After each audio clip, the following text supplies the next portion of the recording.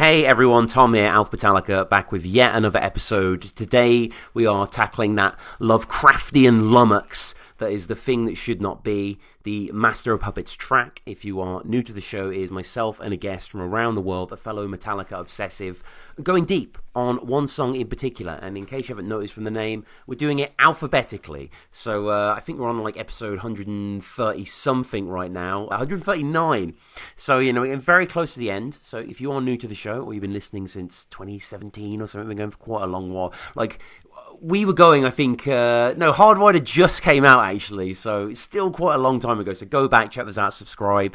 Patreon is there, iTunes is there, all those places you can help support the show. Follow us at MetallicaPod, metallicapod@gmail.com. If you want to come on the show, there's no actual songs available, but always looking to do other topics, maybe even an H.P. Lovecraft topic, actually, after this episode. It's been fun doing that research. But as always, with a guest, and today it's Jason. How's it going, sir?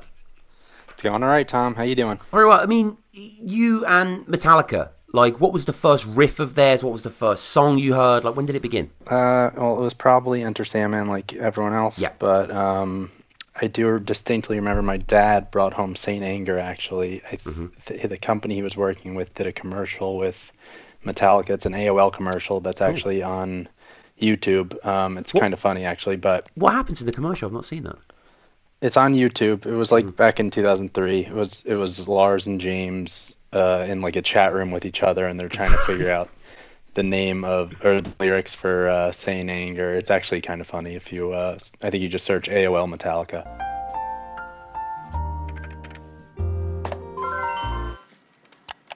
Dude, anger works better rhythmically. Check it out. With the new AOL 9.0 optimized talk feature, instant messages really sing. Yeah! Life needs vocals. Yeah, I've just found it. Yeah, it's on there, 30 seconds.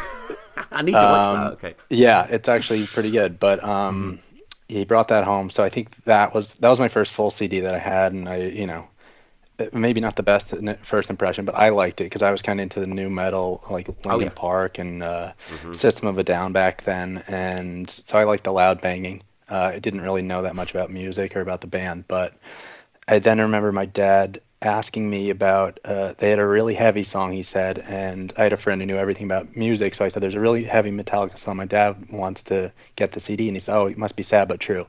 So my dad got the Black Album, and I stole it out of his car, and that was my second album. And then from there, I remember this was before Metallica was on iTunes, and like MP3s were big, obviously, and buying MP3s. So I remember being on Walmart.com, believe it or not.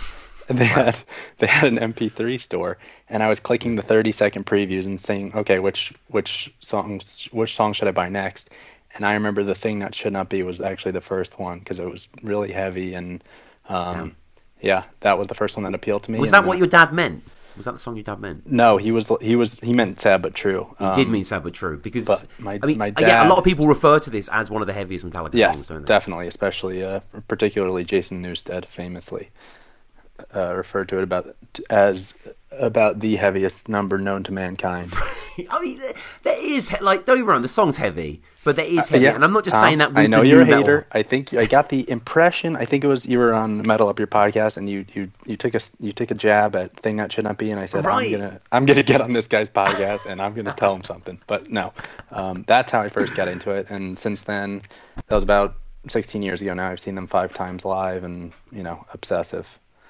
And going from Walmart.com, was that just into the real world then, Metallica-wise, like getting everything, including all the albums? Yeah, kind of waterfalled from there. I bought Master of Puppets first, and then basically all the rest of them, and I slowly became obsessed with everything Metallica, particularly the first 4 albums. But yeah. And going to The Thing That Should Not Be, now, Master of Puppets, obviously a masterpiece. I would maybe say, and I'm not even saying this is necessarily a bad song, and I do enjoy the track, Jason, just to reassure you, but it was the only song written in the studio. It was the last song written for the record, and it does stick out. I think if there was a blind taste test and you asked, okay, what was the actual one after the rest of these compositions, it would maybe be this one. It's slightly more pensive, not got the frenetic energy of a lot of the rest of Master. Yeah, definitely. I think part of that is because it's actually the first song on a studio album that they did in any tuning but standard. This is in D standard. There's been like a lot of discussions. If you look at guitar tabs or stuff like that, people think it's a drop D, but if you watch them perform it live, they play it in D standard. Actually, live they play it another step down, so it's C sharp. But the point being, James is playing normal power chord shapes, so in the studio it was played drop D. So that's one part of it that makes it kind of stand out from the others. Another thing I think that makes it stand out is particularly in the verse riff, it's kind of slow and it's back and forth between that clean guitar and the chugging into the back into the main riff. I think that definitely stands out. It's kind of a unique song structure, and it's not, like you said, it's not Damage Inc. or Battery or anything that really they had done in the past besides Fade to Black. It was all kind of straightforward, pounding in your face thrash metal, you know. So I think that makes it stand out as well. You know, it's 6 minutes 36, and I guess one of the issues I have with the song is that it's kind of comprised of the same part 3 times, this same sign of... Okay, it is a shifting riff structure, don't get me wrong, and there's certain endings that are really, really cool, and right. It's very notey selections here. Yep. But, you know, it is this... You reminded me a bit of the Small Hours, actually, which we covered recently on the show. It kind of has that gutter sludge, it's kind of slouching off to Bethlehem, that sort of idea. We get the solo in the middle. It just doesn't have that... I don't know, it doesn't have that compositional nous that I think I totally agree with best that. do. It's definitely the simplest from a composition perspective. It's the simplest song on this album, but I don't think you can necessarily fault it for that. I might get some, we might take some mail on this one, but I think if you have to choose the weakest song on the album, for me, unfortunately, it's Leper Messiah. Not that I don't like it. I love it. Okay. But I don't know. For me, I think Crazy. in Metallica songs, especially, I might give undue weight to the lyrical quality. And Sure. I think I do that because James is such a good lyric writer that when there are weaker lyrics, they stand out especially. And I think Leper Messiah, the lyrics are not, you know, send me money, send me green, heaven you will meet. Yeah. It's not the deepest shit he's ever written, and I think you're going to get into H.P. Lovecraft and how these lyrics were derived from that. I just think these lyrics are really cool. They're creepy as hell, and they tell an awesome story, and they're thoughtful. Now that's just my interpretation and my way of kind of leveling up the 2 songs. But like you said, it's hard to find a weak spot on the album, and there doesn't necessarily have to be one. So, yeah, that's just my take on No, and that comparison is completely fair because Leper Messiah ultimately what I love is the riffing, you know, is that sort of that middle part is one of the best riffs that exactly written. Exactly that part, and the main riff as well, and just the way it's kind of proto-death magnetic-y, the way it plays with rhythms, and you know, just has a lot of experimentation. But yeah, in terms of imagery, obviously the thing that should not be is pretty faultless because it's deriving from that Lovecraftian well that the band already at this point had gone to with Call of Cthulhu, and James, you know, does it on the S&M version a lot more with this song, but he really vamps the vocals as well. You know, Immortal becomes part of the song, and there's like 7 syllables in that, and rising, and totally. You know, he really kind of lashes on quite a theatrical energy when he performs it. Totally. I think this in the studio album, even on the studio album, there's kind of an aura about it where it's like a mood almost. It's like a creepy mood, starting with those first 2 chords that are like scary almost. And going into the solo where you feel like you're in like the depths of the ocean, right? And they have that like Kirk's wailing in the background as it kind of exits the solo. Kind of reminds me of Wolf and Man, where the music itself, not just the lyrics, but the music itself is creating that kind of aura and the feel of the song. But especially live, he really plays up and kind of is almost acting as the character or the narrator in the song, and he does that in Of Wolf and Man live as well. The solo is crazy, actually. I do. The solo is wild. Like every time I listen to it, it does surprise me. I do love it. I mean, again, you know, we just covered Kirk on That Was Just Your Life, and it's kind of a similar solo in the sense that it's kind of sets of notes together. It's not kind of a convincing narrative. It's just these, you know, Cthulhu-like wails and gargles and whatever, and right. you know, there's dive bombs and lurches and pinches, and there's the bit where it sort of harmonizes with itself as well, which is very demonic. You don't really hear that. Kirk doesn't really do that, like, so I like that he put that in there. And like you say again, the fact that the guitar remains in the song, it's almost like Cthulhu has fucking raised his head above the water, but he's still around, you know, he's still kind of in the vicinity, and Kirk's just going wild with it. Like, it's some of the most experimental stuff I've actually heard Metallica do in terms of combining the vocals and guitar like that. Yeah, totally, and especially that early on. And I was always interested in kind of how they got the musical influence to go this far out, and it's kind of like an experimental song. And even some of the chords that James plays in the chorus riff, where the din and din din din and din, those are like inverted chords, inverted power chords. And if you watch him play it live, he's playing the bass note with his thumb, which you really never see him do. It's really unique musically. It's a really unique kind of experimental song for them, and I think it kicks ass. Yeah, it's completely, you know, left field on the album. In their career, for the most part, they don't really do this sort of long form chug-a-thon that's just morphing at will, and again incorporating all that Lovecraftian imagery throughout. Which, in case people were interested, I believe it's the song content references The Shadow over Innsmouth, which was written in 1936, and it was the only Lovecraft story released as a book when he was alive. He was one of these figures, you know, Emily Dickinson's, who got famous a lot later. But the actual title, I think, comes from another story. I think it comes from, like, the beasts of something they called The Things That Should Not Be. And that's a very Lovecraftian idea about kind of a beast that is so monstrous from a different reality that you literally cannot comprehend it. You only see a part of it, or you see just pure madness. You don't actually see it for what it is. So yeah, awesome topic for Hetfield to dig into, and obviously All Nightmare Long, and you know, so many of those songs as well. Dream No More, who could forget Dream No More? I've tried to, but Dream No More still exists as well, and they love doing this, and they'll probably do another Lovecraft song. It's just a great side to Metallica, isn't it, that they have this kind of literary bent. Like, not many bands do that. Yeah, it's totally awesome, and it was, you know, it was Cliff that got them into it, apparently. But even, you know, on the latest album, it's so awesome that they continue this thread of, you know, like this Cthulhu mythos. Like, they're still so into it, and like telling stories about it from a different perspective. It's really awesome. And if you look at like, I did some research on Lovecraft like a while ago, trying to figure out like what the fuck these lyrics are about. And it sounds like it's referencing like different. A bunch of his different stories, and some of them are like kind of exact quotes taken, and some of them are more like their interpretation. But it's totally cool how they were influenced by that, and it does read or play like a horror story when you're listening to it. It really does, and it shows, you know, their taste. Like, I like Lovecraft. Okay, I don't know how big he was in the 80s when this came out, but now he's obviously massive for so many reasons. Kind of because Metallica, to a certain extent. Like, I remember being on Amazon. You know, when I was younger, I used to be really, I kind of am still, but really into literature and that sort of stuff, and poems and whatever.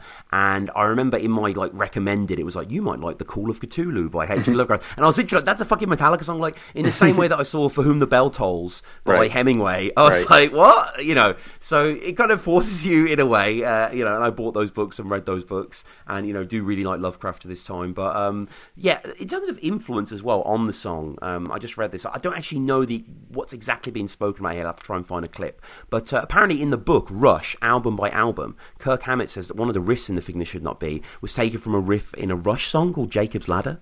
Yeah, I read the same thing today, actually, and I listened to it, and I did not hear it. Yeah, did you not? Okay, that's interesting. But, you know, that's Kirk, and his memory's going a little bit. Sure. But yeah, from the solo then, you know, again, we have different outro paths, and like, this is a song where you really need to pay attention because there's so much going on, and there are so many just subtle little variations the band like to employ. James is always putting a different silent twist on the tail, and totally. Lars rhythmically is chopping stuff up. You know, I mean, you know the game by now. And I love as well how that kind of that hollow, doomy sound that opens the track, that little motif, that returns in like the pre-chorus over the heavy guitars. It's an odd dissonance. Yeah, it's really cool. And if you go on YouTube, and you can do this for a bunch of different Metallica songs, I think most of them are ripped from Guitar Hero tracks, but there are YouTube videos that are just the separate instrumental track. So you have the bass track isolated, drum track isolated, rhythm and lead guitars isolated, and it's Call of Cthulhu is one of the songs that people have done this on, but it's awesome to hear the isolated tracks, and even like on some of the vocal tracks you hear James clearing his throat, stuff that was later cut out is still in these master tracks. It's awesome. So I encourage you and anyone listening to search those. Definitely, they're really cool. Absolutely, yeah, and there's stuff on the deluxe box set as well. Yes. Like live mixes, and the demos and stuff like that. The riff tapes, of course, as well, which are just to me they're the most intoxicating thing ever. Oh yeah, like I love hearing that it's a gold mine. Yeah, that's just Hetfield. That's just some. I could listen to hours of that. Like there's like apparently 30 hours of like lost John Lennon tapes. Like I want the fucking riff tapes from Het. I want like just 12 hours of him just riffing. Like that's right. What I need. You could listen to it forever. Yeah. And maybe I'll regret it 2 hours in. I'll be like, yo, these aren't that different. But there's too much 5/7 here. You need to go back to master. But, the song continues. The song is quite long. I think that can't really be denied. And the song doesn't really break new ground per se. Right. There isn't, a huge sort of direction shift or, a melody change. What I do like, though, the song has so many things that Metallica don't really do anymore, or never really done, like the harmonized guitar and stuff like that. I love the sort of dead-eyed accompaniment out of the song, that sort of weird string chug. It's really unnerving. I think that's like Kirk on a phaser. And he kind of plays it, if you watch him live, he plays it like he picks like up on the neck. To get like kind of a different sound off the strings. Yeah, it's awesome, and that main rhythm riff underneath that, like it's 3 notes, and it's just heavy as hell. It's like so simple. It almost reminds me of like Walk by Pantera, where it's so simple but so heavy. Yeah, absolutely. I mean, I don't know. I would say Walk's almost heavier than this. Like I know Newsted said it's the heaviest thing ever, but. I mean, this is no. I mean, it's kind of heavy without the overdriven sort of, I agree, and Walk isn't even a power chord. It's literally him bending one note, one string. But it's open one. It's crazy. Right. It's but this song, especially live, they started playing it live on the Damage Inc. tour, like right off the bat, and like everything back then, they played it like a million miles an hour, and I don't think it had the same effect.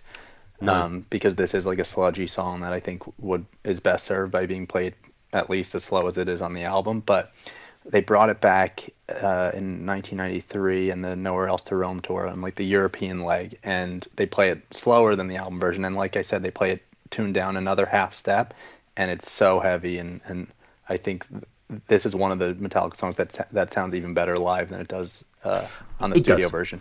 Yeah, it really does. The S&M version. Some of James's shit. That is when James remembers the lyrics, I should say. Yeah. But when James screams like, "Oh my God!" before Kirk's solo and stuff, and like all the experimentation that Michael Kamen and his very talented people did. The '89 version as well, great version. I mean, the '89 version of anything is a great version. Yeah, pretty much. But yeah, I mean I think vocally back then that was kind of James's peak. I can't possibly criticize anything that they did between 88 and 93. That's kind of my favorite era live. That version's awesome, and it has an even more like there's an even more of a flanger or chorus effect on the James's rhythm, the clean intro, which sounds awesome. And 265 times it's been played, so it has been played a hell of a lot for like not necessarily one of the more popular songs, but it's gone through their live career. I mean, I think they've brought it back more recently on the current leg that they're on. They've played it, and they've had like kind of a slot for it. But like I said, in 1993 it had a slot. It was played, I think, at every show towards the end of that tour, and then in I think 1997 they brought it back and played it regularly, but. I'd say between then and like 2018, it was very rare. And first performed May 24th, 1986 at Camp Girardeau in Missouri. Am I saying that correct? Your guess is as good as mine, Tom. yeah, I just assume you would know, but... Nah, we don't know. We don't know everything around here. Yeah. In last played in Germany this year, as you said, June 13th, 2019, in Cologne, Germany. So, as we always do, we go over to you guys at MetallicaPod on the Twitter and see what you think of this song. Ralph says, I love this song, but that's true of every song on Master of Puppets because I consider it their best album. It's both eerie as hell and so immensely heavy that it should be a crime. Just a masterfully retelling of H.P. Lovecraft's The Call of Cthulhu that, at this point, seems a must-read for all fans of the band. The performance of this song from Seattle in '89 adds even more heaviness, and the S&M version with the orchestra adds an extra touch to the songs that must be seen and heard to be believed. Hoping to see this one again in September 4 for sure. Empty Eye saying very sludgy, for lack of a better way to put it, different than a lot of the rest of the album in that regard, which is cool. Stan saying it definitely should be in top 10iest hit parade, all killer, no filler of Metallica lists. Fact. Luke saying the only track on my favourite album that I don't love, I can take it or leave it. And Fix is saying so fucking heavy. I mean, most people, Jason, respect him positively, which you kind of expect, right? Yes, but there were some people echoing your. There were some sentiments dissenters, in there as well. yeah. There were. I mean, that's okay. any final thoughts on the track? No, like I said, I think it's cool that they went in a new direction with this song. I think the result is really cool, really unique. I